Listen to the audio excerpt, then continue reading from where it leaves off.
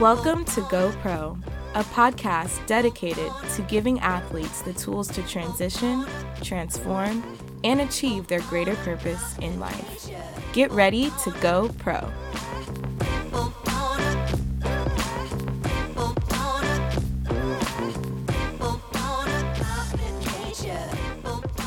Welcome back to the Go Pro podcast. This week has been a wild one to say the least. For those who don't know, the NFL draft just came to an end. And the title of this episode is Undrafted.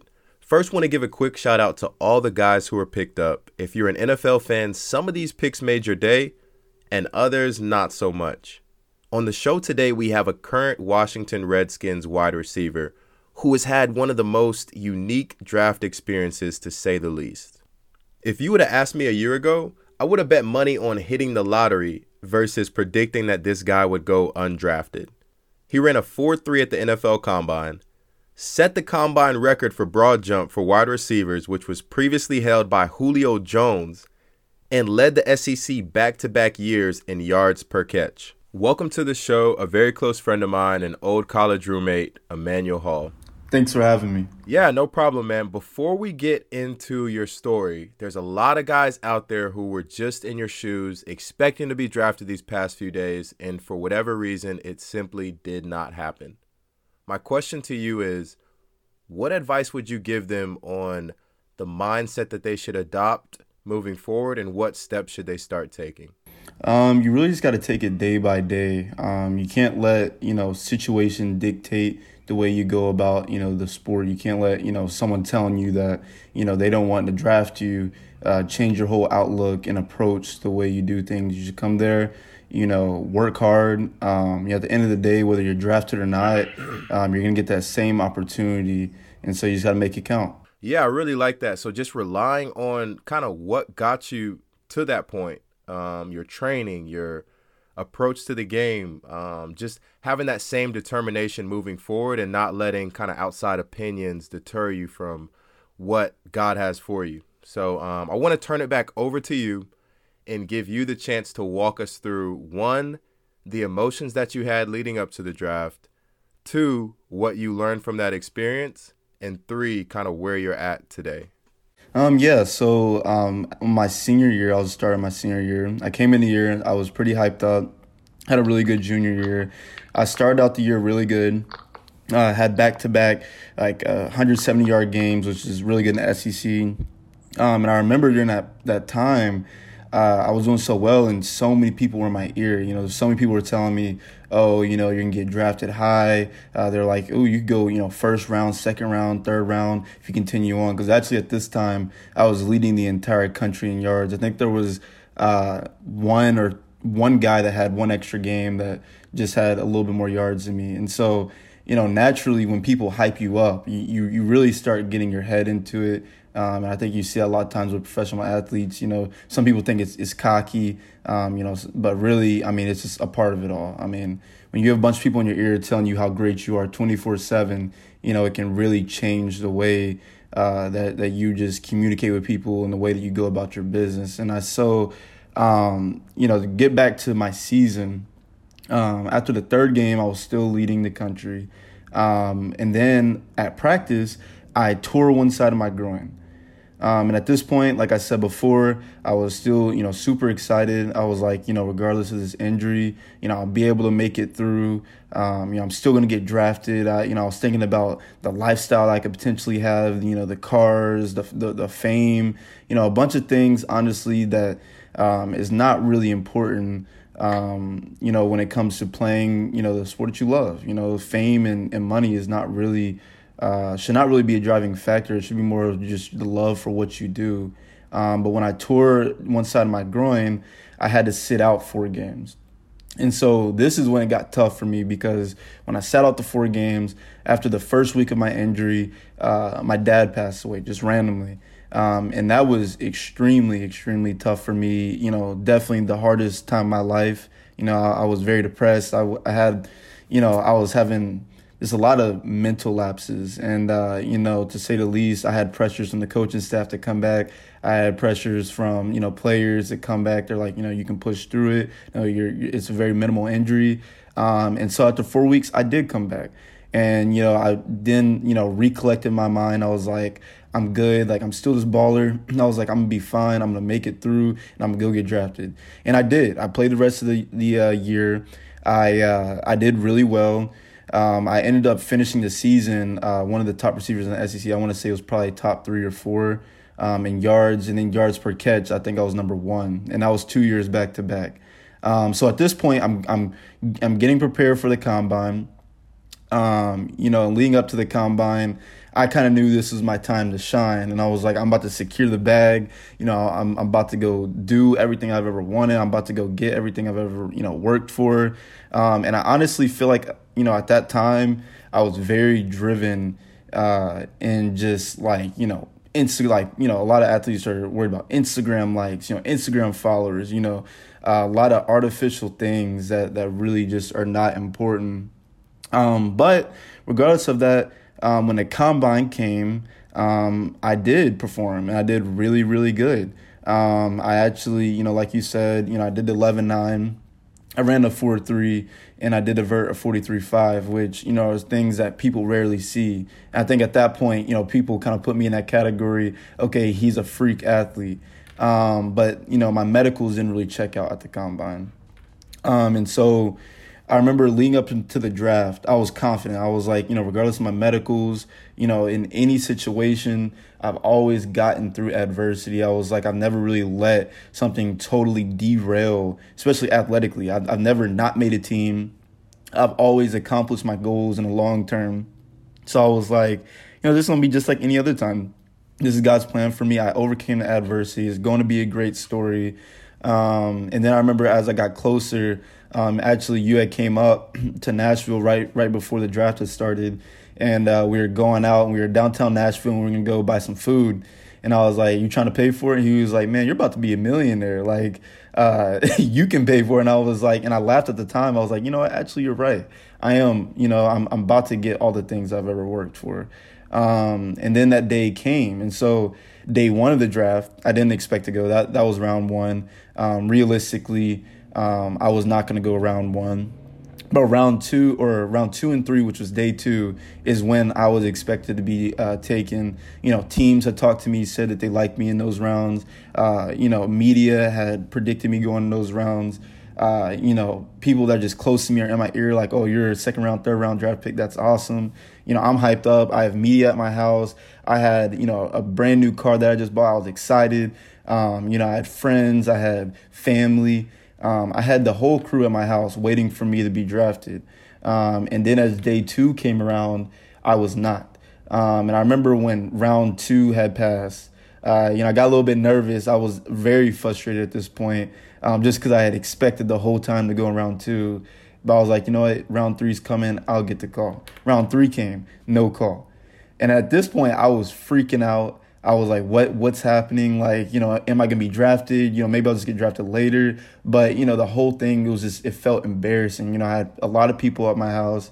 I had definitely, people ask, oh, what round are you going to get drafted? Leading up to the draft, I had told a bunch of people, oh, round 2 and 3, watch out for it. And these are people, outside of my family, just random people on the street, all types of things.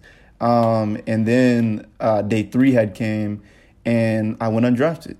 And I remember as it got towards the end of the draft, I was literally, I was so upset, because I was like, I don't understand. I had a great college career. I killed the combine. I was like, where did it go wrong? And what I'm thinking is, those medicals, but who really knows? But, my whole point to that is, it doesn't always go the way that you think it's going to go.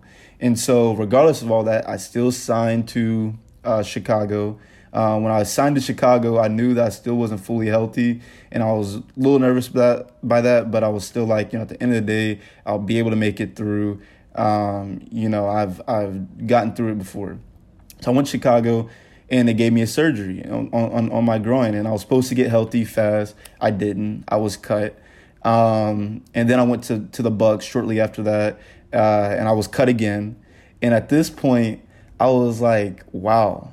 I was devastated. I remember especially that first time I was cut with Chicago. I literally remember going back. I cleared my room out because we were in hotels.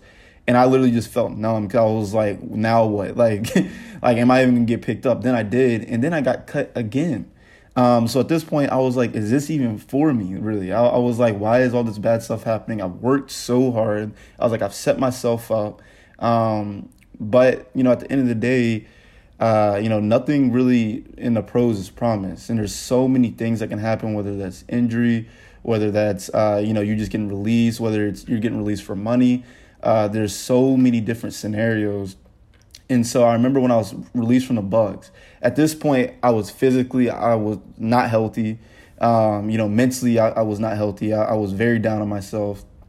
And I remember actually when I got released from the Bucks, I actually sat still in Tampa. I stayed in Tampa, slept on a air mattress, and it wasn't because I couldn't go home. It was really that I was just too embarrassed to go home. I didn't want to go home, and I had the money to pay for it. And so I was like, I'm just going to sit here, sleep on this air mattress. I had no furniture. It was a really, really, really tough time for me. Looking back on it, it definitely prepared me, though, because what I did, it was like, I'm not going to let, football dictate how I'm feeling. I'm not going to sit here and soak in sorrow. And so I moved back home. I moved in with my girlfriend, and I came up with a plan. And I was like, this type of job, and that goes for any pro, can come and go at any moment, and you never really know. And there's a lot of guys that don't get their degrees. There's a lot of guys that don't really see past football. And when I say see past football, I'm not saying you don't like football. What I'm saying is you have to set yourself up for the future, because regardless if you play or you don't play, whether that's 5 or 10 years, whether that's, a couple months, it's like at some point it's going to end.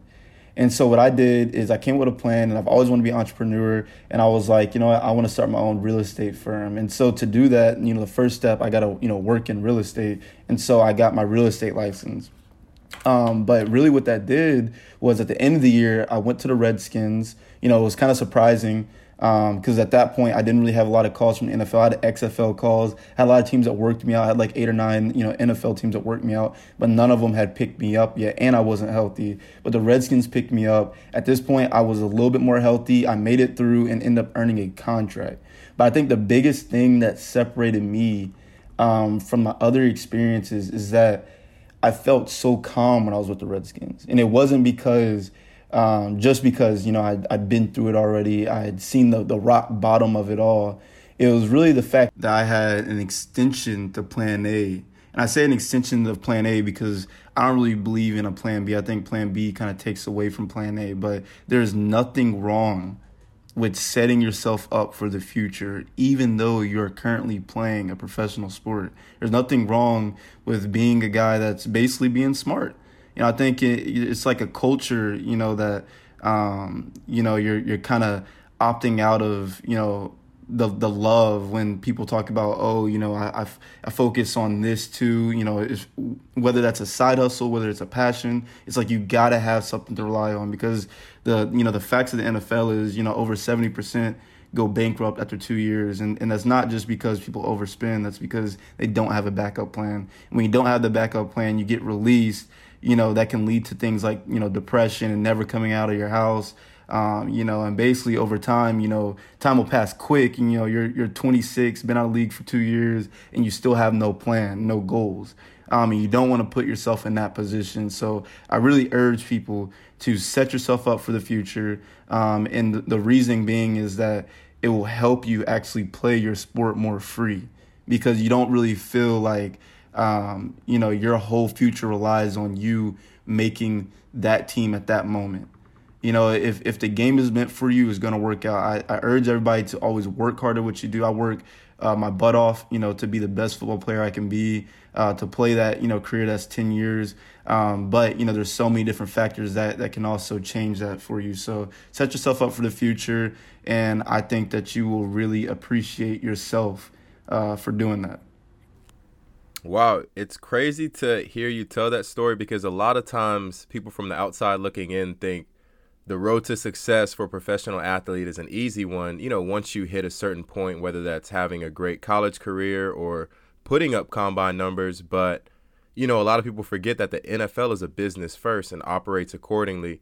So I really appreciate you opening up and sharing that story, and also kind of differentiating the fact that, having a plan to set yourself up in all aspects of your life doesn't mean you aren't dedicated and driven to your sport. Because, it sounds like you still put in countless hours towards football, but you also have a plan for your finances also. So I think that's a great message that'll also resonate for a lot of people, and also give a lot of guys hope that there's still, without a doubt, a chance to make a team, but also prepare them for the reality of the situation as a whole. So to wrap things up, man, I just want to give you a chance to share with our listeners kind of where they can find you at on Twitter, Instagram. Do you have a social media handle?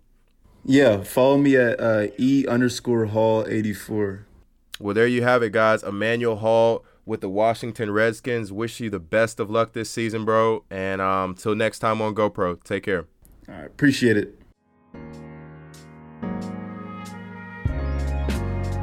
Thanks for listening to the GoPro Podcast with your host, Nate Brown. Feel free to leave a review and subscribe to our podcast on iTunes, Google Play, or Spotify.